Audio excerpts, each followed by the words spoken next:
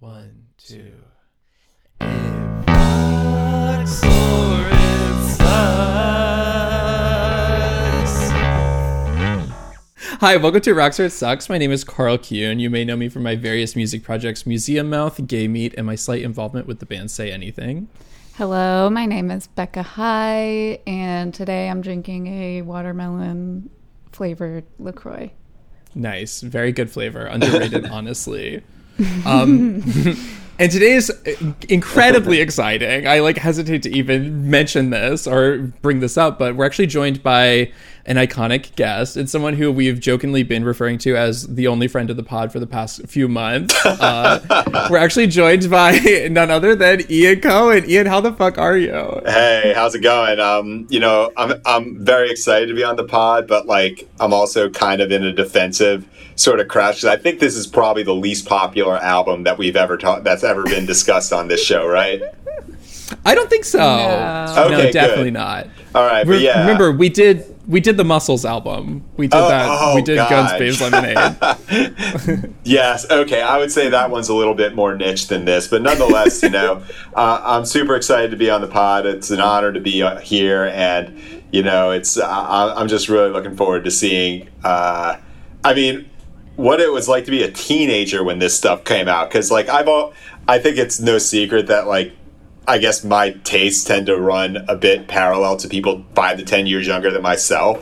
And so when I heard James on the last episode, and the first question was oh, what was your life like? And this is fuck, I'm going to have to tell people what I was doing in 2009. So, I'm personally dying to know what life was like for you in 2009. Okay, so, but in 2009, I've been pretty open as far as, the fact I've been sober for the last 10 years of my life, and 2009 was kind of the beginning of the end, so to speak. So I was working at a talent management company in Hollywood, more accurately Burbank, working in the comedy realm.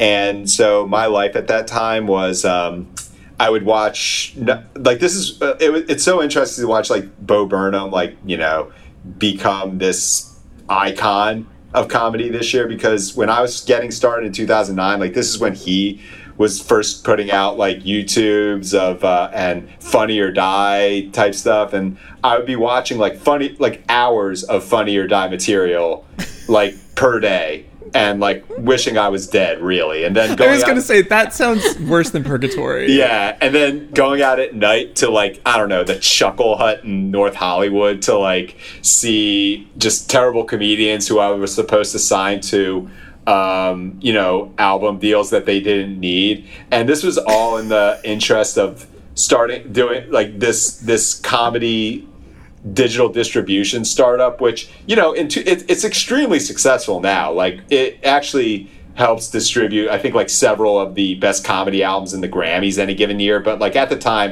my job was to go out and try to sign every single person on the face of the earth, straight up long tail stuff at Amazon. Add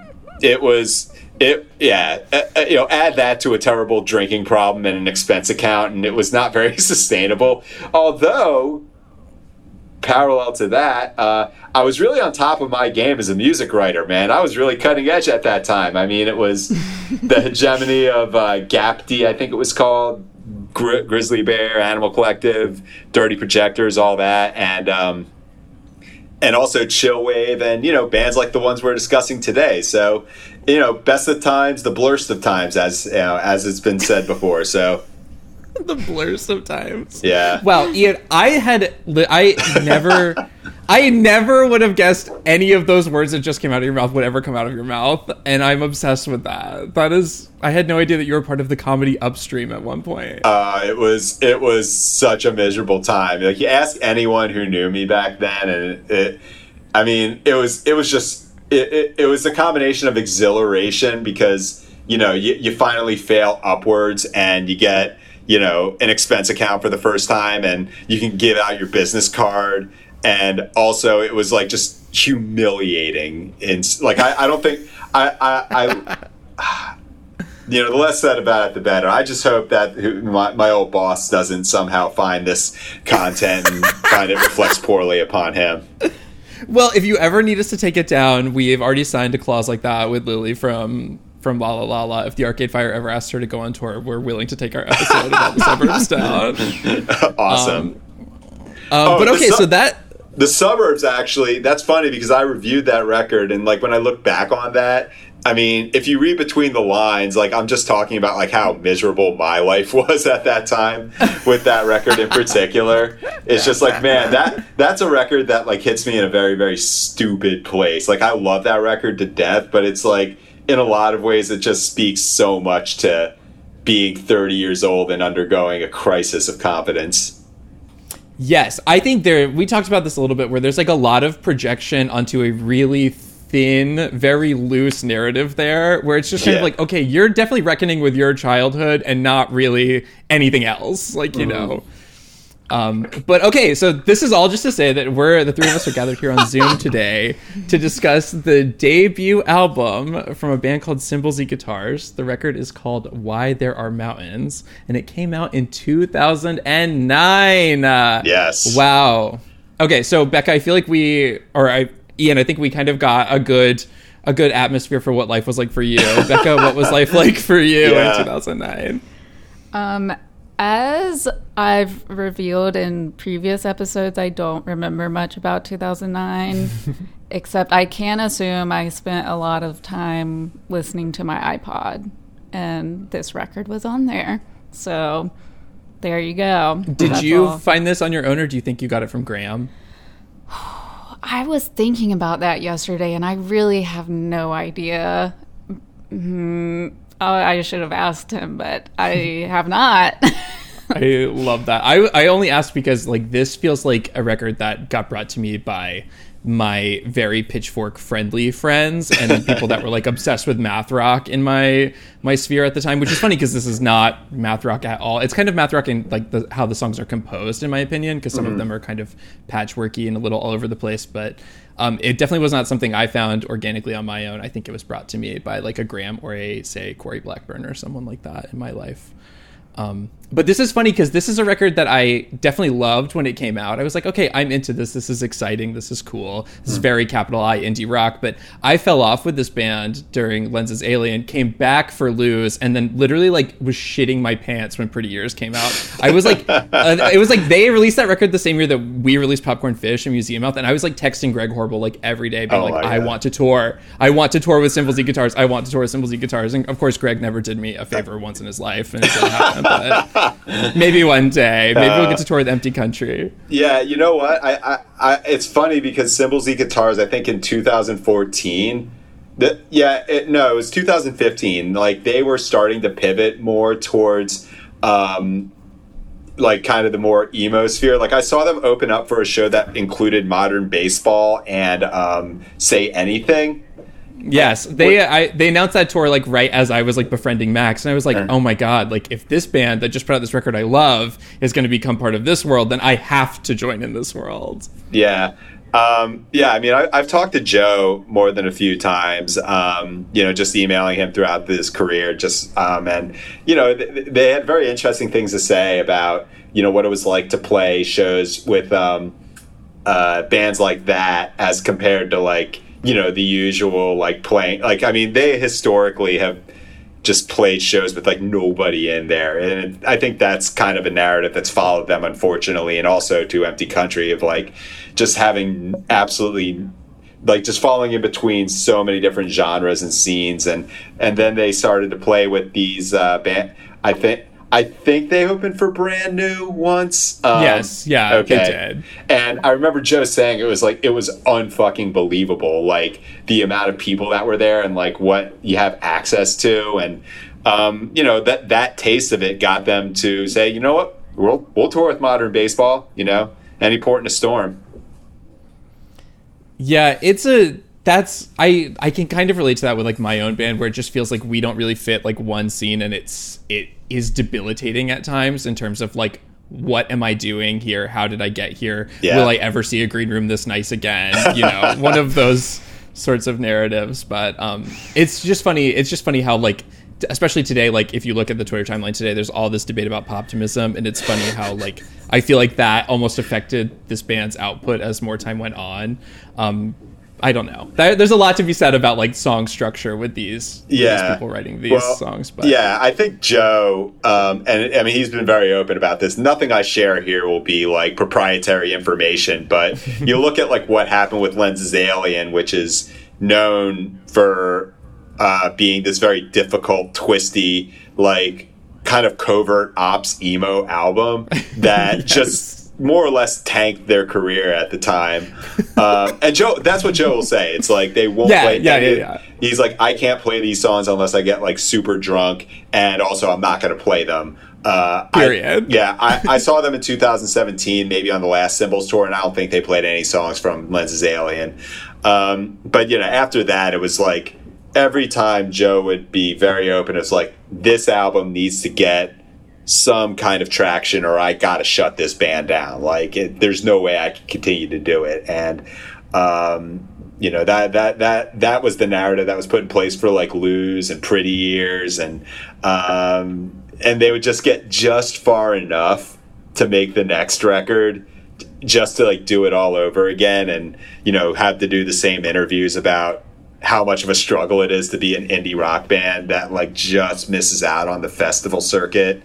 And I think that overtook them, you know, in a way, to the point where Joe had to start this new band that had even worse luck than I am right there in that sphere, but I'm not part of that narrative, so don't drag me into it. I'm not, no. But that record, the Empty Country record, is amazing. Yeah, okay, awesome. I feel like we simply, I feel like you and I feel like the three of us in general could talk about this band the house down like for the next 200 years. I just found out that Becca admitted right before we started recording that this is the only album by this band she's ever listened to.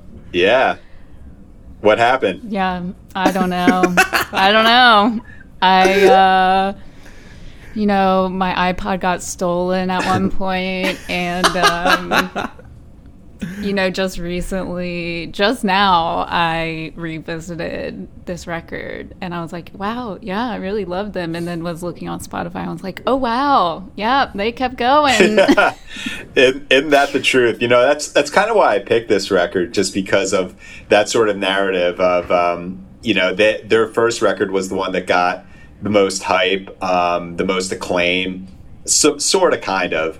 And then they just kind of kept going. You know, I think you guys did Pains of Being Pure at Heart Belong on a previous, and they had kind of a similar thing where it's like their first two records were very hyped up, and they got to do the festival circuit, and they kept going, but you know, with each one kind of doing a little bit less and less. And this is why I just kind of love this podcast, because it focuses on this time frame, which is you know, like, for lack of a better term, blog rock supremacy. A band like Symbols the Guitars, they can get.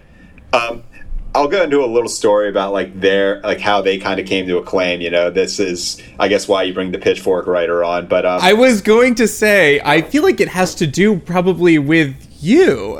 A little bit. So what happened is, I would argue that this record, Why There Are Mountains, might be the last of the blog rock records. As far, not so much as in sound, but like as far as how it goes from, we discovered it, like, I think Wind Phoenix was the song that was on their MySpace page. Like, it was, I think if you go back to the original track review or whatever, like the embedded stream is probably their MySpace page. So I think Mark Richardson may have I think it was him or Chris Kasky back at the time discovered them on their MySpace page. Like, it was straight up MySpace. And then they self-released this album, and you know, it got like the low best new music, like a 8.3, I think. And blog rock to me is just, you go get discovered on MySpace or this tiny little label, you get like a Pitchfork review that all of a sudden like automatically vaults you into this not an upper echelon, but a new echelon. And like, I think their 6th show ever was at Pitchfork Festival in 2009. And, you know, Joe would talk about like how he was just blowing out his voice every single night, like no idea how to tour, like they had to put everything together. And yeah, I think that's sort of what, like, after Cymbals Eat Guitars, I can't think of too many bands that had a similar, you know, go from unknown to best new music to playing festivals and things like that. Like maybe Antlers. Like that, I think those two are the ones that I think of when it comes to like tail end of blog rock right there. Well, I feel like it has just kind of, I feel like that narrative has just kind of shifted, and it is like definitely the end of like capital B blog rock. But I feel like there are still artists like to this day that it's like are so unversed in like what it is to be like a touring artist to any capacity that still can like put out like an amazing debut album, and their like fourth show will be something massive like that. And I feel like I feel like I'm like almost like a scholar on like Mike from Perfume Genius and like his rise to like fame, and I feel like it's something similar to that, where it's like one of their first shows was in like Paris, which is insane to think about. But it's just like I don't know. And then there's like I feel like there's a new version of that with I hate to say it, Ian Cohen, but with like what you're doing with like the modern emo bands on Pitchfork and like the critical reevaluation of modern emo, where it's like some of these the literal kids are getting like amazing Pitchfork like scores, and it like puts them, if not in like an actual like some sort of like feel like real physical like measurable echelon, it definitely puts them in like an ego mechelon. I love the term mechelon. I'm about to literally trademark that. But I think there is kind of a difference though, and I've seen it with my own eyes. There's a major difference between like what like Cymbals Eat Guitars are doing and like what you know, I've seen like You Blew It, for example, or like that's a band I think of that had, you know, would be able to play like decent shows, but nothing to the degree of, you know, what someone like Cymbals Eat Guitars might have gotten back in the day. Or like, I'm just thinking of like, you know, Waves playing Primavera.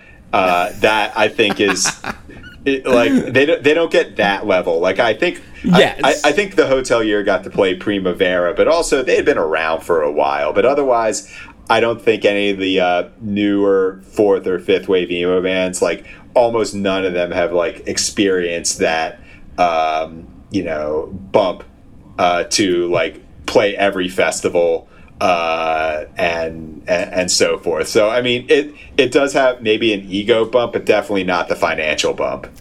Yeah, it's still like some version of winning the lottery. I just think the jackpot is a little lower now. Yeah, you get like that scratch and win that gets you enough to like buy the next ticket, you know? Yes, it's very, very that. Okay, wow. I'm having insane deja vu, which is funny because I feel like Ian, I've not spoken to you since like 2016, which I don't know why I'm having deja vu, but I love it. We saw each other at what? Like I think it was the Teen Suicide show or something like that. Yeah, my band, you know, famously my band was on that tour. We played a beautiful set, and it was amazing. It was actually, I feel like that was one of the worst shows on that tour, but it was still really fun because LA is fucking crazy. Yeah. Especially when you're from rural North Carolina, but... Okay, let's dive into the track listing, shall we? Right. Okay. So the album opens with a beautiful song called ... and the Hazy Sea. Yeah, that's okay. That's the one that like that is just such an awesome, like, you know what you're getting into from the very moment, like that. Like I think to this day they might open with, like, if there were ever Cymbals Eat Guitar shows, they might still open with that song. It's crazy. It's right off the bat. And I feel like this band is like almost famous for opening records with iconic intro songs. Mm-hmm. Like every album, it's always like a big swing, and it is rarely a miss. Yeah. But okay, Becca, how do you feel about And the Hazy Sea? It's great.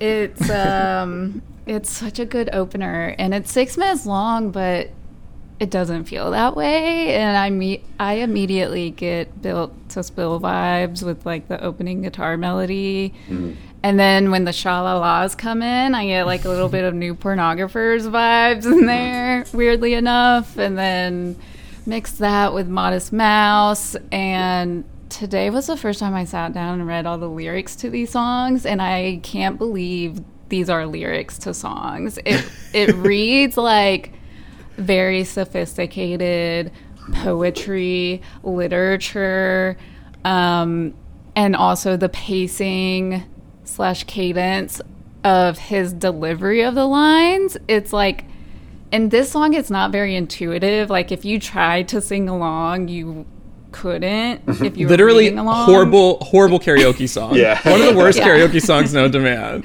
Yeah, it's just like the timing of his vocal delivery in a lot of these songs, I think, is so interesting and just like not intuitive for anyone else at all. And also, of course, I love like the explosion of sound at like towards the end.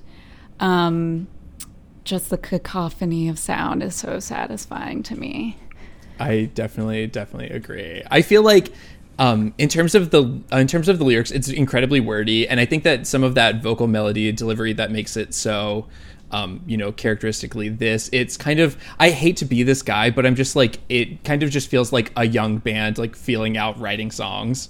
And I don't like mean that in like any sort of like weird, like, I'm not like knocking anyone or anything like that, but it's just like one of those things, like, especially with this band specifically now, like having seen their career and how it panned out, like I feel like that just all got ironed out really smooth as time went on. They leaned further away from doing that sort of melodically. I think Joe did, but it works here. This is just, to me, like, this record is throwing so many ideas at the wall, and so many of them stick, and I feel like they continue to just improve on those ideas that stuck with this as this band goes on. Maybe they take a slight detour on Lenses Alien, but there's a lot. This is a great intro for like the future of this band, in my opinion.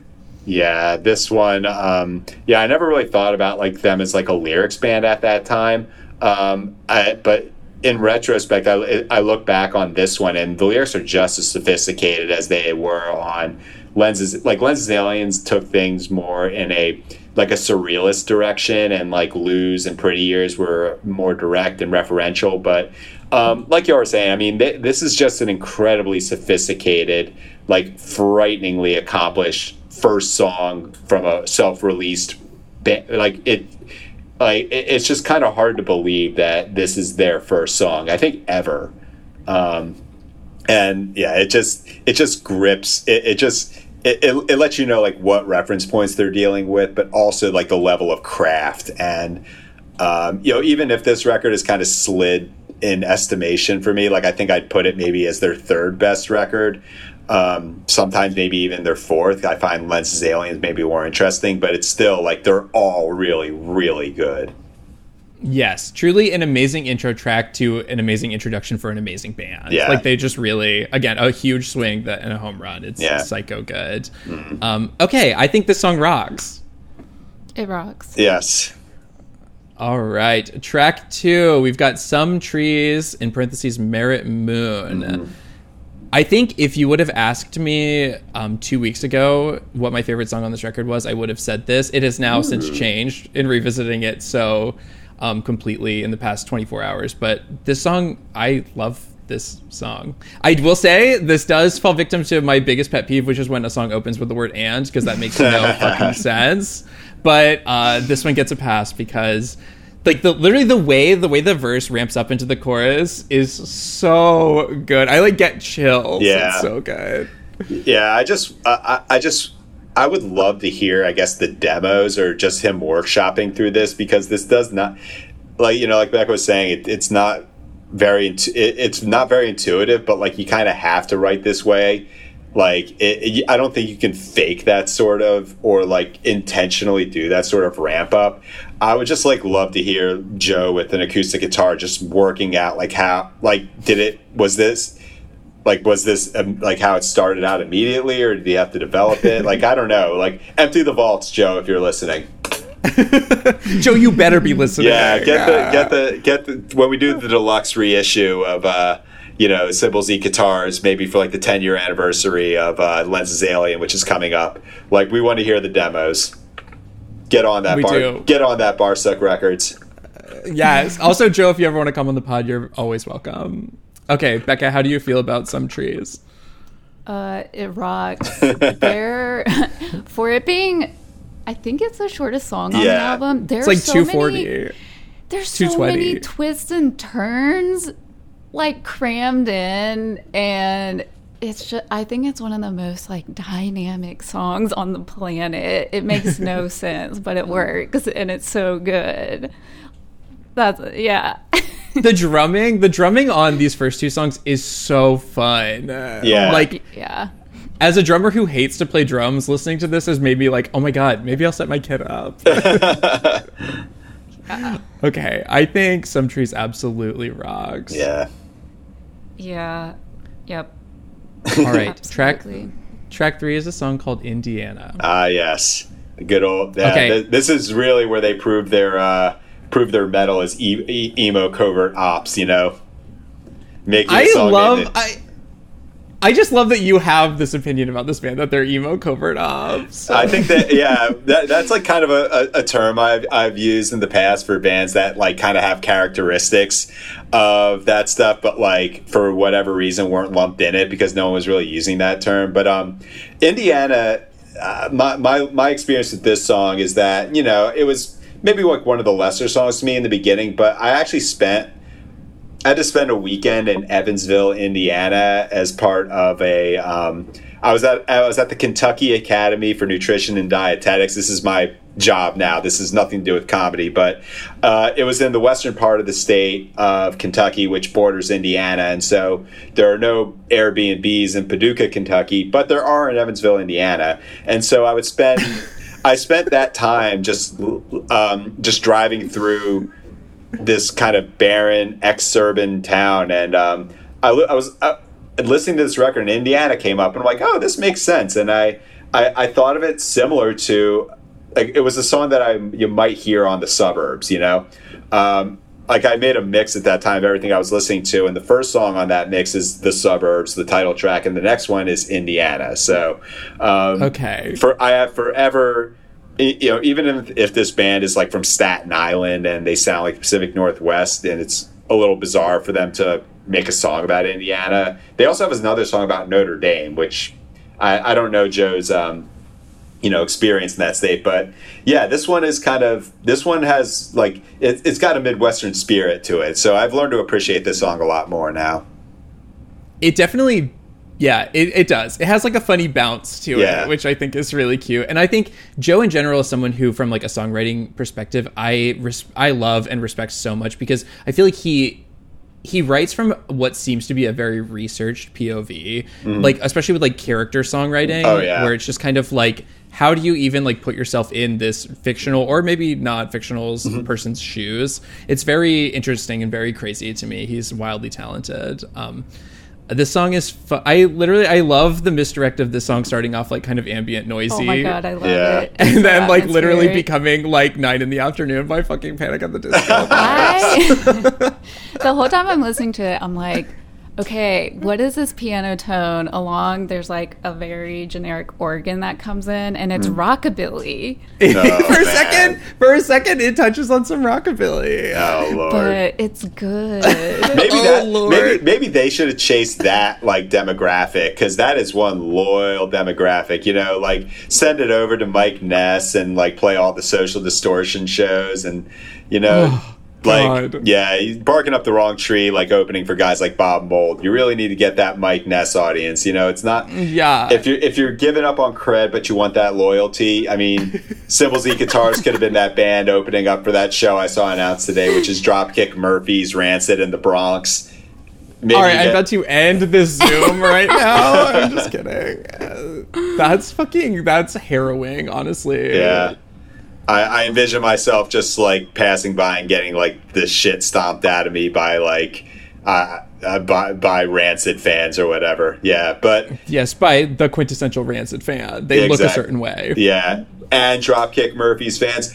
But that being said, if you crack that audience, you are touring. You have a built-in audience that can sustain like a really successful career for like the next 30 years of your life. So. Yeah. Forget poptimism. We're doing rockabillyism now. No. As if optimism was already bad enough. If we can rehabilitate ska in 2021. No, but we can't. We can't though. I'm sorry to interrupt you. We cannot.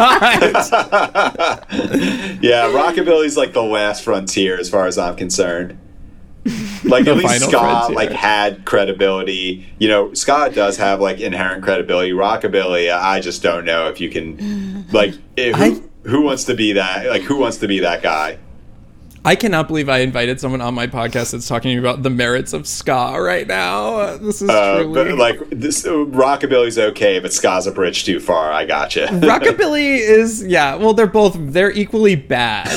But also, I'm so glad that you brought up the dietitian thing, because I know this about you, and I was going to ask Ian. Yes. So today I ate an entire family-sized bag of chips for lunch. How do you feel about that? How I feel about it is that I'm not on the clock, man. If you want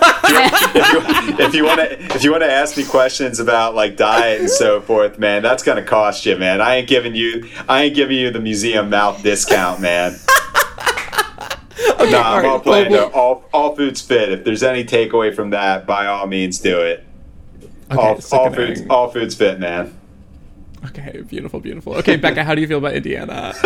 It rocks. It rocks, It period. rocks. Okay, It rocks. we all agree. Indiana Yay. fucking rocks. All right, track 4 is a song called Cold Spring. Ian, how do you feel about Cold Spring? So Cold Spring is, it was for a while my favorite song in the record. I think it kind of sets the, I guess, like what they would explore more on Lenses Alien. I do like that minor chord that begins it. Like it's sort of like, oh, I can pick up my guitar, and hopefully it's in standard tuning. I can learn to play this, but I think this one, after Indiana and Merit Moon, which are in a way, I mean, as twisty as they are, they still like rock in very very obvious ways. This one kind of confirmed to me that like there's like the opening song's always gonna rock. I mean, like, have you guys done an episode where the first song sucked? That's actually a great question. Yeah. So it's usually by the fourth track that I can tell if a record's gonna be like, okay, is this one that I could strip mine for like songs to put on mixes, or is this one that's like going to be a full-on experience? And Cold Spring was really the one that confirmed to me that like I am definitely listening to this one all the way through it the first time. I remember listening to this song when I was in Maui, and I felt like that was a good place to listen to this record, because it's like it's got this like topographic sort of feel where there's so many peaks and valleys. And I was driving on the mountain, and of course the person who I was with in the car at the time, she told me to turn it off because it was stressing her out. She's kind of allergic to Modest Mouse voice, so Cold Spring's definitely one of my favorites on this one. Oh, I love that. I love that you mentioned the topography of it all, because literally even in the title of the record, oh yeah, it's right. It's right there. Okay, Becca, how do you feel about Cold Spring? I texted you earlier today asking what band this reminds me of that is not cymbals and guitars. It's just a vocal melody that I searched and searched. You offered up At the Drive-In. Oh wow. Which I'm like, okay, yeah, that makes sense. Yeah, it has like that acrobatic tenement thing where like Cedric is like hitting sustained notes in like one register, then hops up for like a couple near the end of the line. Mm-hmm. The on the way home. It's like very that vibe. Wow. Yeah, when there's a music breakdown after the line, I am Bear Mountain, I am entering orbit O, that absolutely fucks that I like. Yeah. It's so good. Yeah, that to me is like maybe the highlight on the record of like I am entering orbit, like that line. It's just it just lends this record this like real cosmic scope that like I don't think like even amongst the the blog rock heavy hitters, I think that Cymbals and Guitars stood out as a band that think a little more cosmically, and I think that's where the Modest Mouse comparisons make sense to me. Just there's this almost like psychedelic, like being high in the planetarium sort of lyrical approach that was actually what he was doing on Lenses Alien, but I think you could hear it start here. For sure. It's like it's a stoner imagery, but it does not take place on Earth. It takes place in the solar system, which is, we love that. Mm-hmm.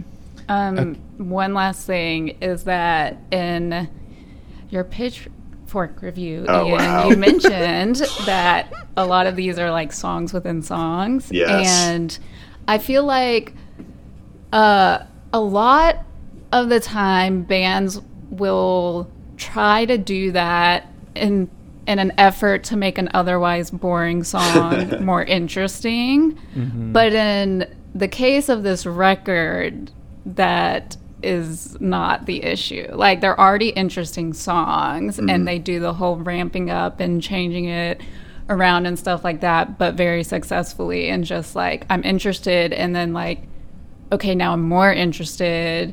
It's so good. Yeah, can I just mention, though, that, like, saying I read your Pitchfork review, especially it's from 2009, is one of the most mortifying things I can hear. Like, when the Pitchfork Reviews Explorer debuted, like, I was joking with some people. It's like, fuck, man, like, ugh. It's really good. I'm mortified. You're good at what you do, Ian. You're good at what you do. Yeah, I mean, I can't relate fully, to musicians who talk about like their debut albums, like hearing that and like thinking, oh my God, what was I thinking? But like, man, I don't want to make that stuff like more accessible to people. Like, I know they got rid of stuff from like 1999 and earlier. It's like, why can we like move that up a decade? As a matter of fact, like, just like make it like Tweeticide, where you can like just purge like your entire like Twitter account from like 2 months, like anything older than 2 months, just get rid of that archive. Yes. But we need it because we've discussed how all the other articles from Pitchfork at this time are so bad. Yes, we have really truly delved into that. This was like such an era for like the mean review. But I was writing a lot of those. Well, this one was a good one, so we'll focus on this one. Yeah. I literally am addicted to the archaeology of it all, where it's like you should really have to actually physically go out and dig to find 2009 reviews. That would be helpful, I think. Okay, I think this song absolutely rocks. Firm rocks for me. I'm going to say the song fucks. Okay, go there. Ian, you're allowed to say a song fucks if it's beyond rocks. Yeah, this one fucks. If I had to like lay out one fucks on this record, it would be this one. Okay, sickening. Track 5 is a song called Share. I personally am going to have to listen to a second of this because this is where I start to lose my mind. So this album is mixed by friend of the pod. A friend of mine, Mr. Kyle Slick Johnson. Yeah, which like, it's mixed pretty like straightforward, but this is the first time where I was like, oh, this is something interesting is happening here. And it's within the first 2 seconds of the mix with his vocals. Yeah, that part.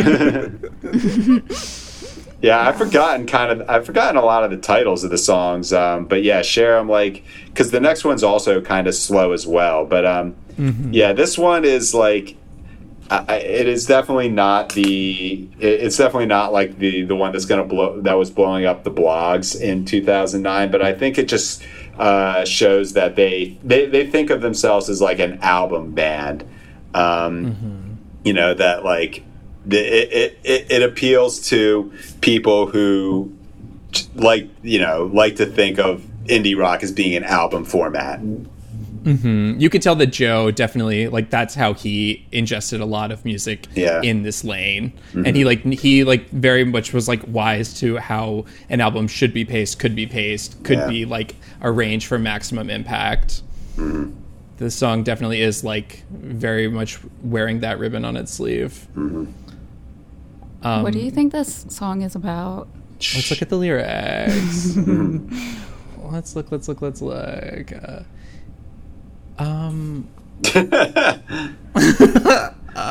Are we about to get on like some genius.com shit where we're like, we're always on this podcast is supposed to be sponsored by genius.com. Yeah, it's probably about girls or something like that. Oh my god, ew. No, I'm kidding, man, but that's like that is like the default that's more of a songmeanings.com sort of thing, where if you look up the lyric, like that was pre-Genius, and every time it would be like, I think it's about a breakup or something, whereas genius.com is a lot, for all the shit that website takes, it's not as embarrassing, Yes, I agree with that statement. We just did How How Gaff Gaff by the Shout Out Louds, and Oh, some wow. of the funniest Genius annotations in the world are on those songs. Wow. Yeah. I'll have to check that out. That is not a Genius annotation that I would expect. All No, it's seemingly very random. right. Let's think. I don't know what this song is about. I worry that the last little couplet, it makes it bad. It makes it problematic. I think it's about murder. I think it's about murder. It's about murdering someone. It says the person who's literally obsessed with watching what NCIS, right? Criminal Minds right now. What is your No. What is your murder show that you Law and love? Order SVU. Okay. Anyway, Okay. I think the song is fine. I think it rocks. Okay. I'm a sucker for just more ambient, just noisy, beautiful songs. Yeah, I think this one, it rocks, but like a softer rock than, say I would give to Some Trees. Okay, sickening. That's very... I can handle that. All right. Okay, we are on to track 6, What Dogs See. Yes, Yeah. you were incredibly right. This very much starts out meandering. It kind of has like, what is that called when you have a song in the middle of your record that's an interlude? It has like interlude vibes at the beginning. Which means, but on this record, that means it's only 4 minutes as opposed to like 5 or 7. Yes. Also, I'm addicted to Joe literally standing dogs. He is a canine advocate. There's dog imagery on like every Symbols record. Oh, yeah. Down to even just the cover of this. Wait, which cover? Because like as much as I love this record, both the cover, like Symbols Eat Guitars just that. I don't think they've made a single good album cover. You're going to say that about Lose and Pretty Years? They're I'm Ian? not a fan. Ian. What? Is this? I had no idea this was such a controversial take. It's not, but it is in my opinion. Okay. I don't think it's like a widely shared opinion. I love the cover of Lose is like so cool. It's so cool. The chords wrapped around the head. It's so cool. Okay, we're not here to talk about that. Right. I think that the original album cover of this, the like colored pencil drawing, it's so of the time. Yeah, and I feel like definitely. it's like one of those things where I really got to know this record. Like I learned about it with that cover, and then like when I revisit it, obviously it's the updated cover. But like seeing the original cover today, I'm like, God, this like it endears me to this record in a way that I'm like endeared to like Teen Suicide, for example, where it's like that kind of like it's like a fine arts cover, but it's not like crazy over the top like capital A, like think about this art. It's like almost kind of twee in it, in its delivery. It's kind of beautiful. I love that kind of shit. And they were so young, it just fits the narrative, I think. All right. Okay, but enough about that. Becca, what do you think about What Dogs See? I love the instrumentals going on in the song. His vocal effect goes so perfectly hand in hand with that because he's like whispering at first. And then when he gets a little louder, there's like the most beautiful reverb on his voice. The music that happens after the line-filled gaps between stars and the night sky voids crystallize makes me smile. It's another like, it's so beautiful, it makes me want to cry sort of moment, and also inspires me to actually sit down and work on my own music. This is just like it's just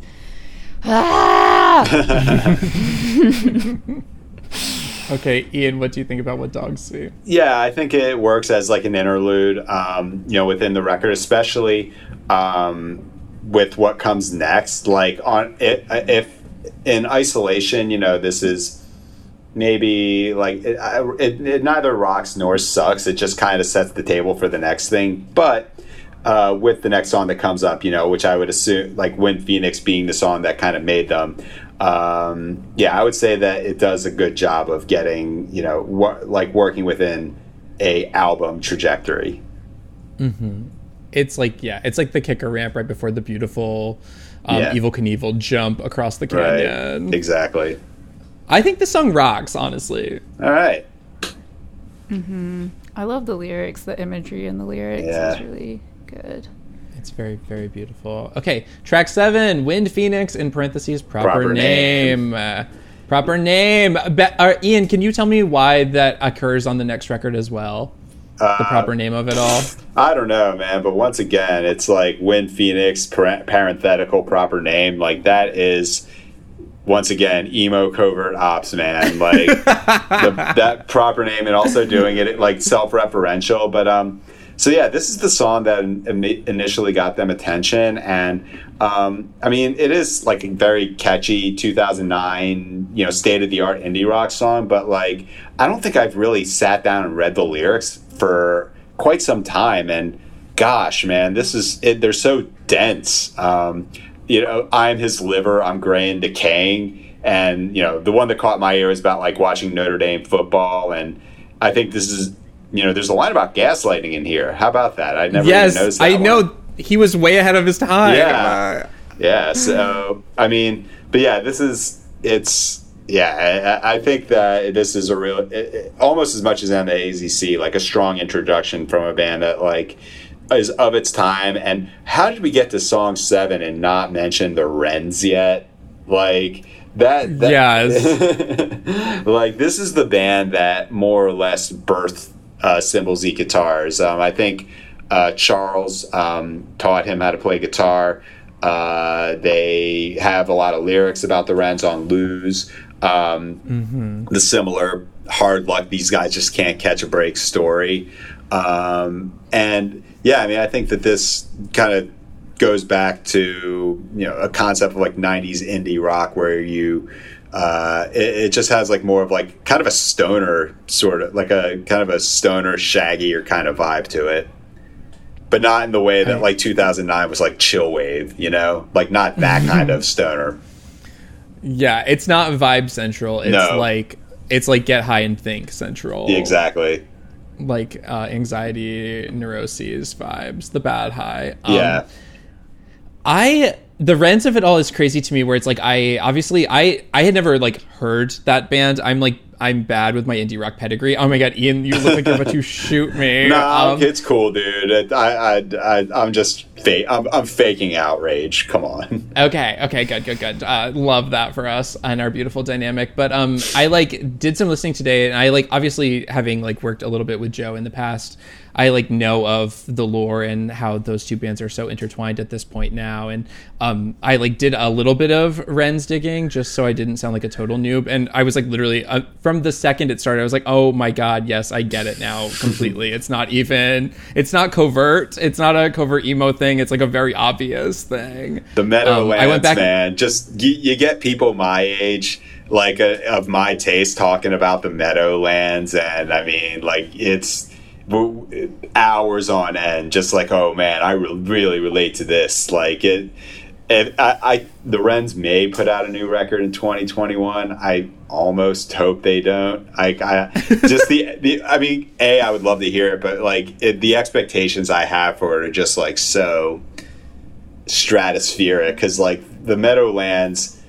like I was in law school when that album came out, and I felt like, this album really speaks to my experience. Like it's about like being broke as fuck in a band and like having kids and like feeling like a disappointment in life, and like how I guess that's just like what it's like to be 23. Like you feel like your experience is like universal, Ian, I cannot believe you just told us that you went to law school. Oh God. Like, yeah, we're just like we're not even like talking about this record anymore. We're just doing my whole LinkedIn profile. Yeah, no, I did it, graduated, passed the bar, and yeah, that got me to 2009, where I was working in Hollywood and completely miserable. So, the story of my life, as Social Distortion once wrote.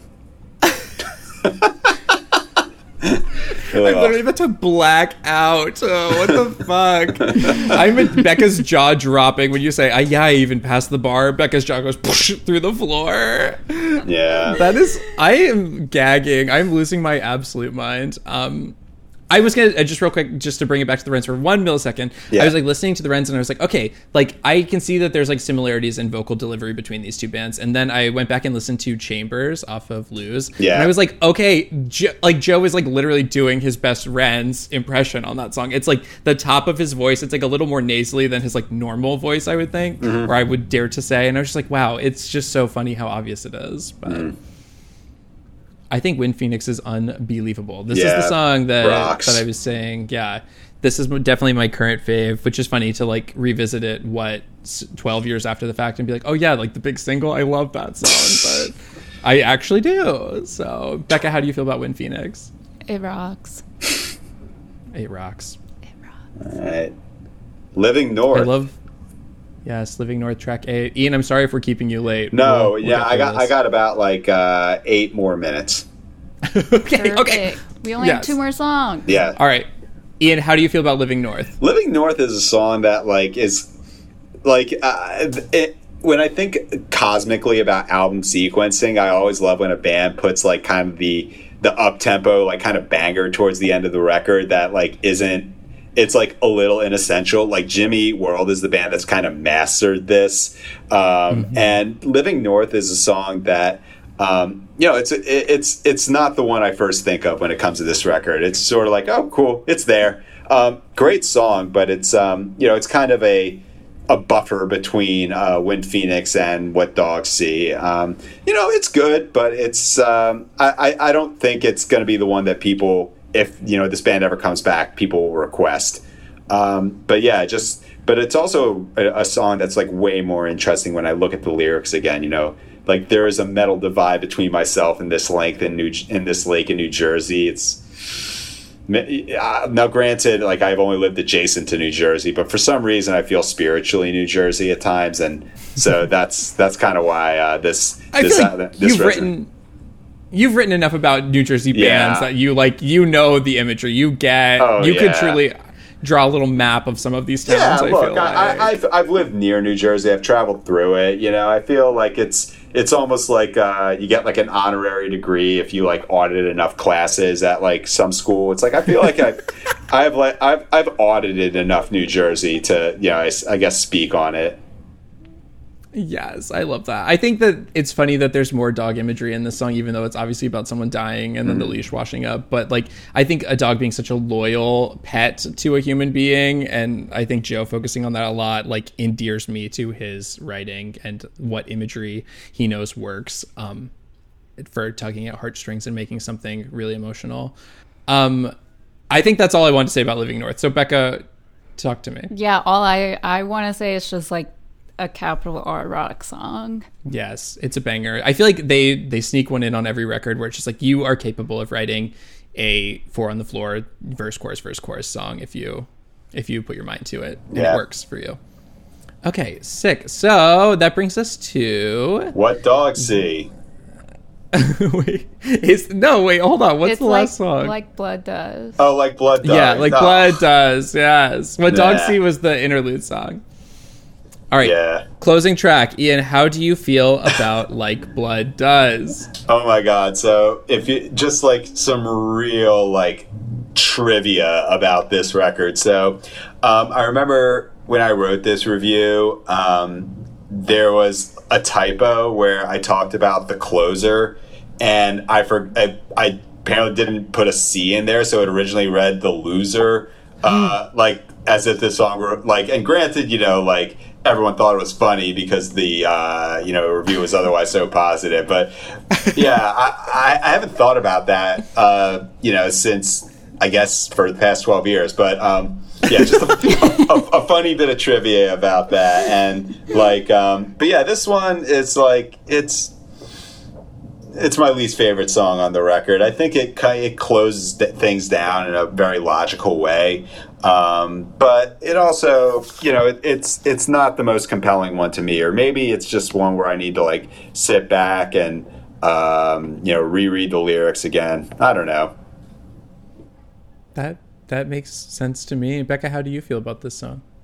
I love a good solo electric guitar and singer moment. It makes me want to see live music. Also, I had to look up what Dirigibles Oh, yeah. was. Thank you. Yeah. I was like, they're so smart. It's a blimp for Yes, our it is. listeners. But like after there's like a noise moment, and then we come around to like another intimate moment where it's just acoustic guitar and his vocals, which is like fine. The song just like I'm kind of like with Ian on this, but I do love that it ends on a dissonant piano chord.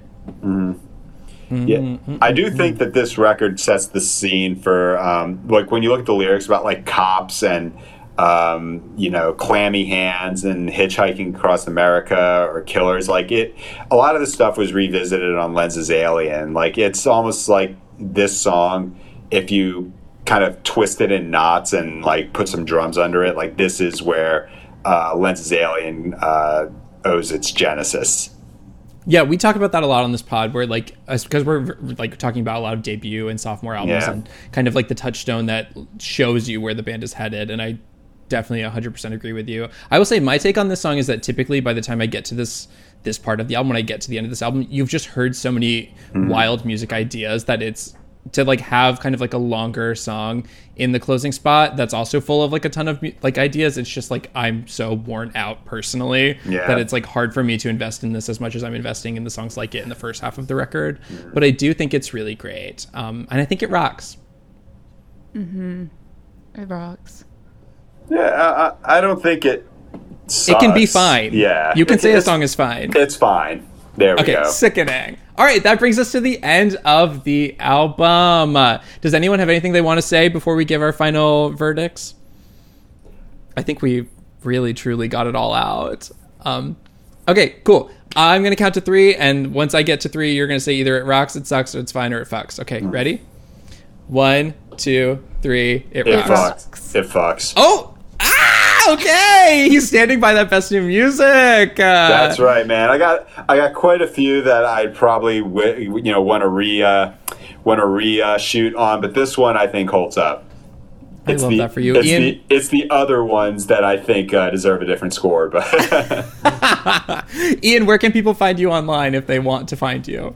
I'm not hard to miss. No, I'm playing. It is at EN_Cohen at Twitter. Once again, that's at the letters EN_ at Twitter, and you can find me writing on Stereo Gum, Pitchfork, or The Ringer every now and again. Yeah, I'm just a citizen of Music Writer Twitter. What can I tell you? It's a great place to be, Ian. Is it though? No. I have Thanks my for doubts. coming. All right. Thanks for coming on the pod. All right, Yeah, thanks for thank having me, you. dude. We finished right on time. All right, peace out, y'all. Gotta bounce. Bye. Bye. Bye. Bye. Bye. It Rocks or It Sucks is produced and edited by Becca High and Carl Kuhn. It's mixed and mastered by Becca High. You can follow the pod on Instagram or Twitter at It Rocks or It Sucks. Thanks for listening, and feel free to like, follow, rate, review, share, do whatever you want. Bye.